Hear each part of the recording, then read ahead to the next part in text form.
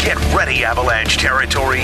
It's now time for the Mile High Hockey Podcast with Mike Evans on your home for the most Avalanche content. Denver's sports station, 104.3 The Fan. Welcome in, everybody, to the Mile High Hockey Podcast. I am Mike Evans, and every week I like to try to get a fun guest on to come on and talk a little hockey, talk a little Avalanche, chop it up, and I've had this guy on before, and backed by, well, I don't know if it's by popular demand, but you're getting him nonetheless. Masters of the Avalanche, Scott Masters joins us. Scotty, how you doing? Great, how are you?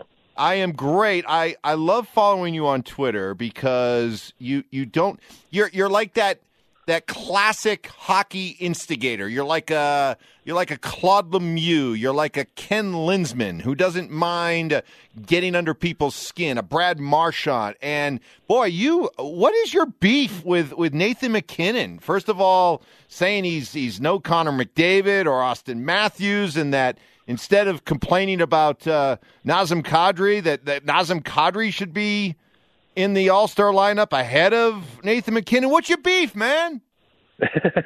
Yeah, it's I'd like to get the Avs fans a little bit rattled on the social media, right? But I think you asked me the question last year on the morning show, what rank was Nathan MacKinnon, and I actually said second. And I still believe that second in the NHL as far as talent-wise and what he can do on the ice. But my problem right now, and this is a deeper thought, that MacKinnon may, win scoring records and may score 2 goals and 2 assists in a game and things like that. But I'm a little bit on MacKinnon right now to take it to the next step, to win a playoff series on his own and take the team to the finals. And so that's why I'm really kind of just on MacKinnon because of what he is and what he can be. And I'm not sure if he is that player. If, like, when I'm talking about in the playoffs, who do I want? I think there's other players that I'm going to want ahead of MacKinnon until he proves me otherwise. Like, I would take an older Sidney Crosby now over a MacKinnon just because what he does all over the ice.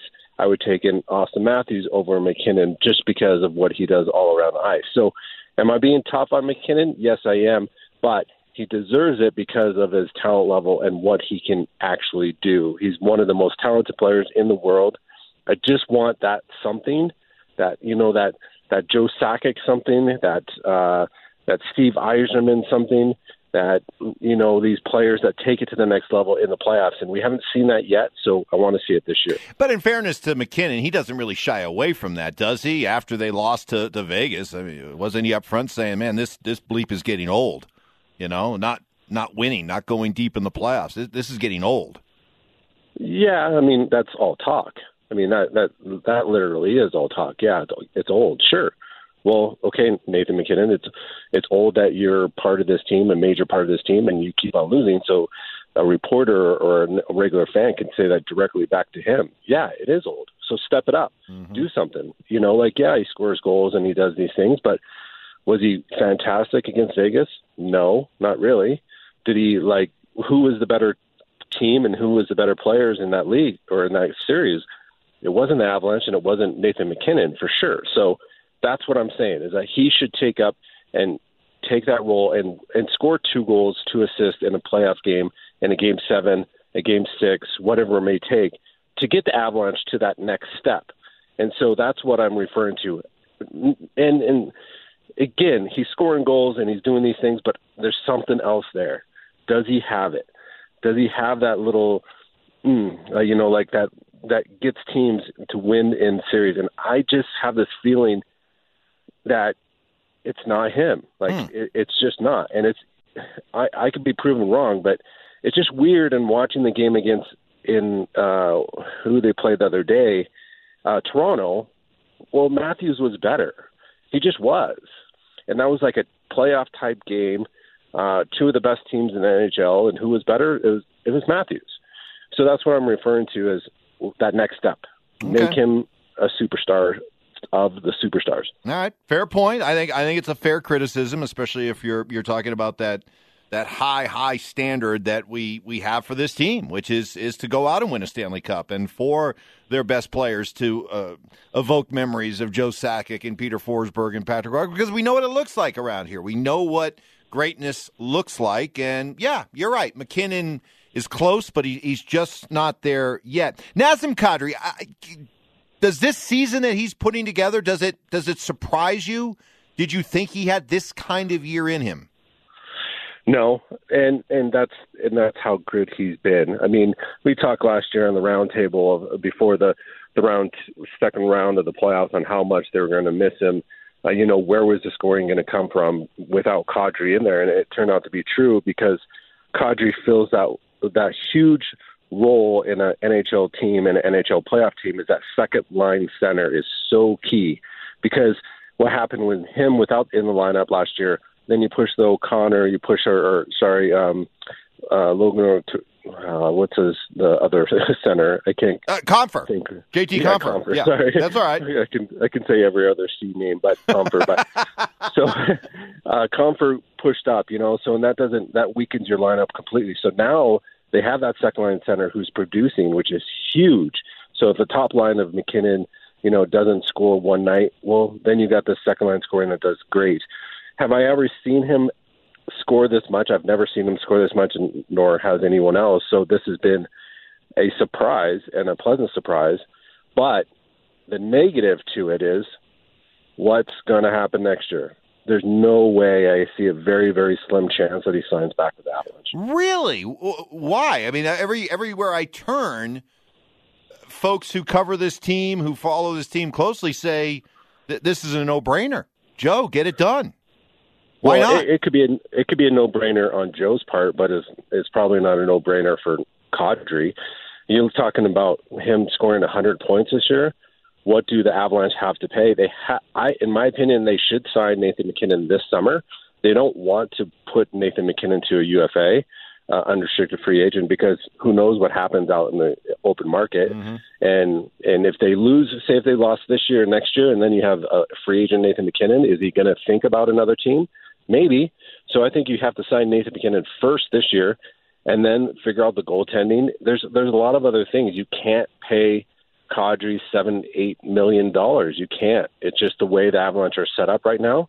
They're going to have to go a different route, and unfortunately, I think Kadri would be out. Yeah, you do have to think about that, because you're talking about somebody who'll be in his age 32 season next year, and all it takes is one team to say, "Hey, yeah, we'll go 4 years, $32 million." And If you're Joe Sakic, who probably has learned some lessons over the years about, hey, you want to stay away from those aging veterans at the end of deals, the Francois Beauchemins and the Jerome McGinleys of the world. You want to avoid that. I mean, do you want to sign a deal that maybe will look good and feel good in the first year or two, but then those last 2 years, you're looking at a 35 or 36-year-old centerman? Yeah, and that's the makeup of the team, right? Like, you can't afford him. You just signed Landeskog to a longer-term deal. You got Makar set up, and then MacKinnon's next. MacKinnon's going to be 12 or 13 million. So that's a huge chunk, and then you still have to find a goalie. So that's where the limitations come to. Okay, what are you going to pay Kadri? And I just don't think there's going to be enough room for him, especially after this year, where he's putting up all-star points, all-star numbers, playing all great aspects of the whole entire 200 feet. It's just going to be that way out, and unfortunately for the Avalanche, I think he's gone. Yeah, Toronto will probably go out and overpay him and welcome him back, bygones be bygones type thing. Busy with Scott Masters of the Avalanche here as we talk some pucks. You say the Avalanche still need to find a goalie. You mean you don't think what they have right now works? I'm not sold for sure on, when I say a goalie, on two levels. One, the goalie who's going to win the playoff series and who's going to win the cup. I don't think they have that right now. And then also, after the season, you have what goalie under contract.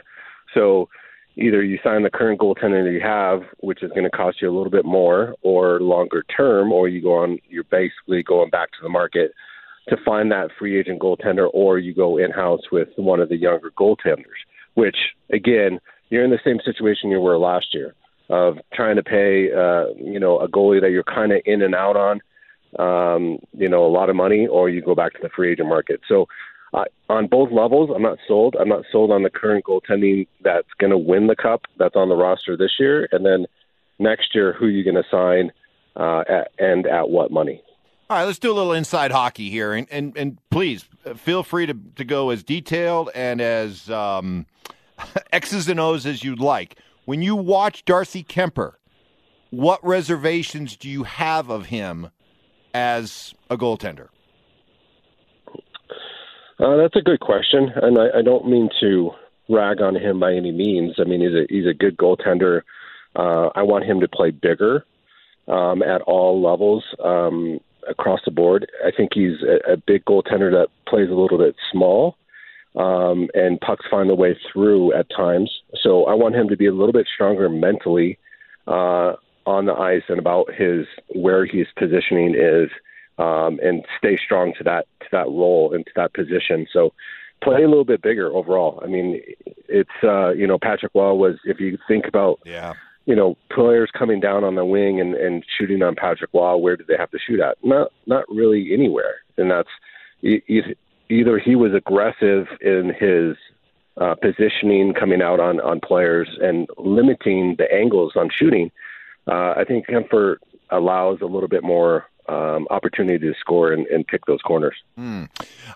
Is playing bigger just simply a matter of positioning?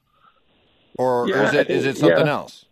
Yeah, I think it's both. I think, the biggest thing about playing bigger in the net is positioning, because the further you come out and your better angles, you just look bigger to the shooters. So that's the big thing. But also mentality, I think, is in your mind that you are really big. There's no way they're going to find the back of the net with the way you're playing. So I think it's a mentality and a position. I think it's both. And what comes across if you have that mentality of like, hey, look how big I am. I'm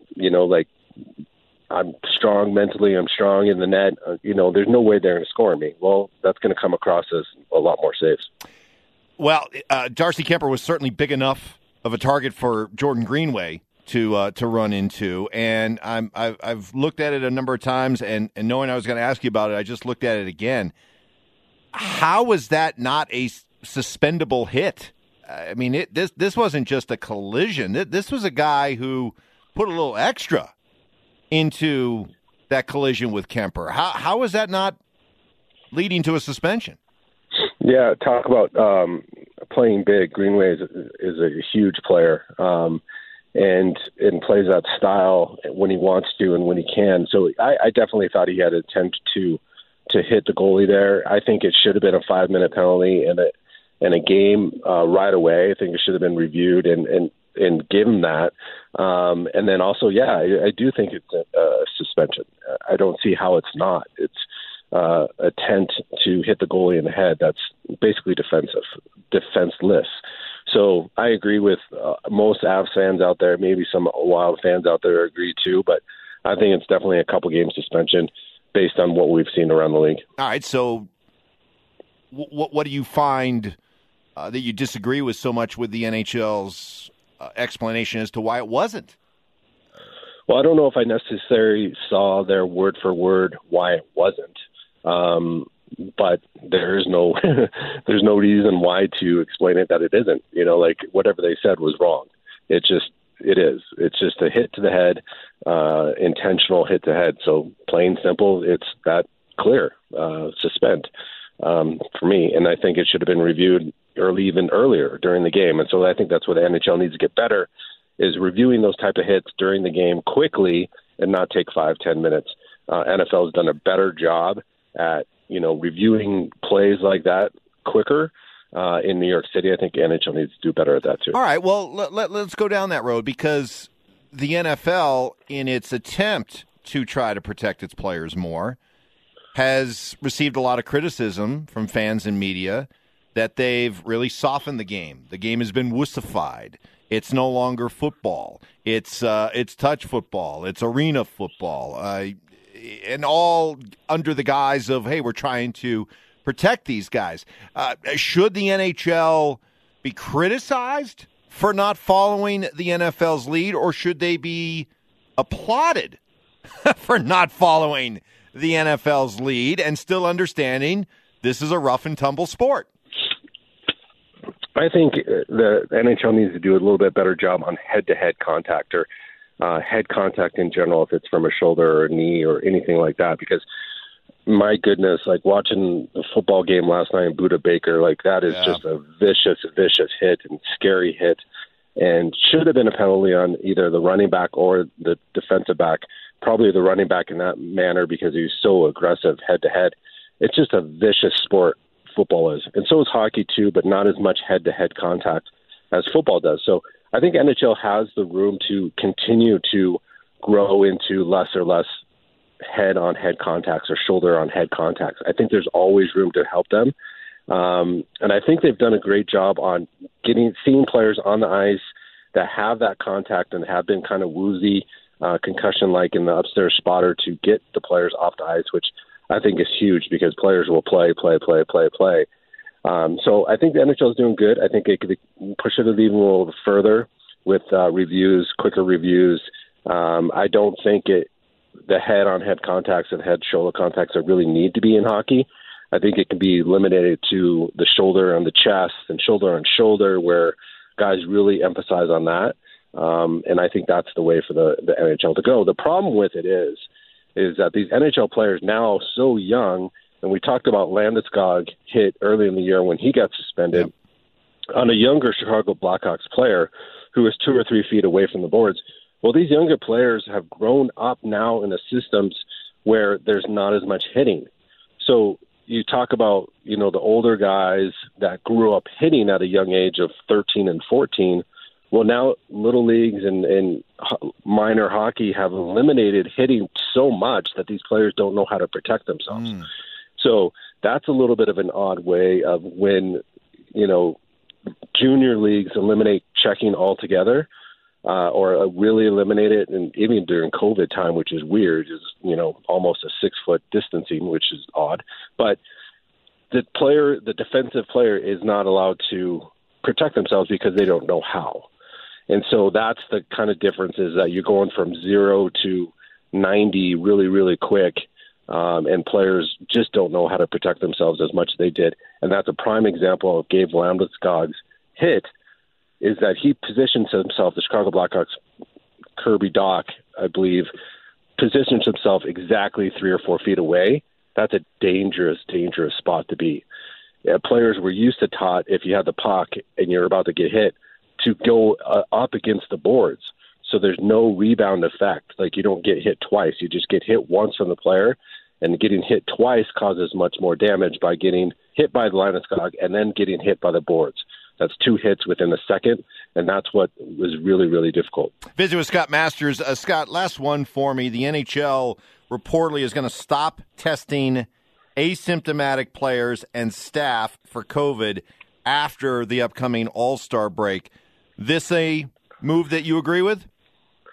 Yeah, I do. I think there's been a lot of games that have been postponed, or I don't know. It's so tough. Who knows what the right way to do it is? But it was so common, during the Christmas break and a couple weeks up to the Christmas break, of that everyone had COVID, and so it's tough to play. I may have to pass on that one, but. Well, let me take it. I'll take it, and then let you respond. Okay. If we've learned anything from these professional sports leagues, they're determined. There's too much money at stake, too much money to be made, too much money to be lost, to not try to power through this thing. And if your mentality is that we are going to do this, we are going to have a season, we are going to crown a champion, then I don't think you can go about it, quite frankly, half-assed. I think you just have to say, we're going to do this, and this is the way we're going to do it. We're going to power through it. And if it means that we're letting people who might have COVID, but they're not showing signs, and we're not going to test them, I think that's the way you have to go. I don't think that you can continue to behind closed doors say full steam ahead with the torpedoes. Okay, we are going to finish this season, and then submit a season in which games are being postponed, teams are being shut down for a week, players are here, players are gone. In my opinion, when it comes to the pro leagues, if you're going to power through it, then power through it. Let these guys play, unless it's obvious that they're affected by something. All right, that's my opinion. Yours? Yeah, I can see that. I agree with that. That you're putting these players in unsafe positions, anyways. Like in a way, you're putting them on planes, you're putting them in airports, you're putting them. It's going to be known that these players are going to be susceptible to other, to more viruses than any other normal Joe who is working from home, right? So I think that it goes along the lines of, hey, if you're going to play, then play.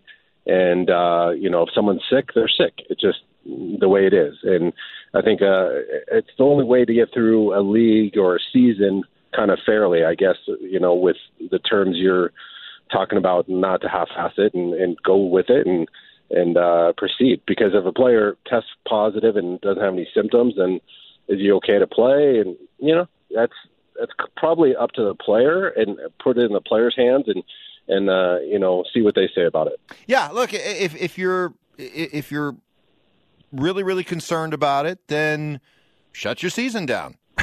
Shut it down for a couple of weeks. But they clearly don't want to do that. So If you don't want to do that, then I think this is the way to go. Scotty, I want to bring this up as we wrap things up here on the Mile High Hockey Podcast, because I noticed with interest there as you were talking about the way that young players are being taught the game and maybe not having that kind of on-ice awareness that they used to have. This is kind of part of what you're doing, and I'd love for you to be able to promote and talk a little bit about what you're doing with Eric Lacroix. Yeah, Lacroix Hockey, we started it just over the last year, and just really just teaching kids all over the game all around, and that means off-ice conditioning, some mental health aspects, just skill development all over the thing. So we're building this little hockey training facility out at Family Sports Center, and so the kids are going to be able to train basically year-round on and off the ice, and so but turn into advising young players and managing some of these pro players that come out, and kind of similar to what Pierre Lacroix did, and continuing his legacy. So a lot of good things and a lot of fun things ahead. And the website for that, if people would like to learn more about it? Yeah, LacroixHockey.com is the best site, and kind of just gives an overview of who we are and what we're going to do, and we'll keep on adding to it. And if fans go to Family Sports and watch the Avalanche practice, and we'll just around the corner and stop by and say hi. Yeah, and you can stop by, say hello, be friendly, and act like you're going to be really nice to Scott, and then you can attack him for hating Nathan MacKinnon so much. Yeah, exactly. Yeah. Instead of a blind hate tweet, who is this from? Right. Just show your face and let's talk about it. Let's hash it out. Hey, Scott, I always enjoy when you come on. You always deliver the goods. So thank you so much, and we'll be doing this again very, very soon. So thank you for joining us here on the Mile High Hockey Podcast. Thanks, Mike. I always enjoy it. All right. That'll do it for the Mile High Hockey Podcast. Thank you so much for listening. Make sure you tell all your friends about it. We'll be back again with another edition next week.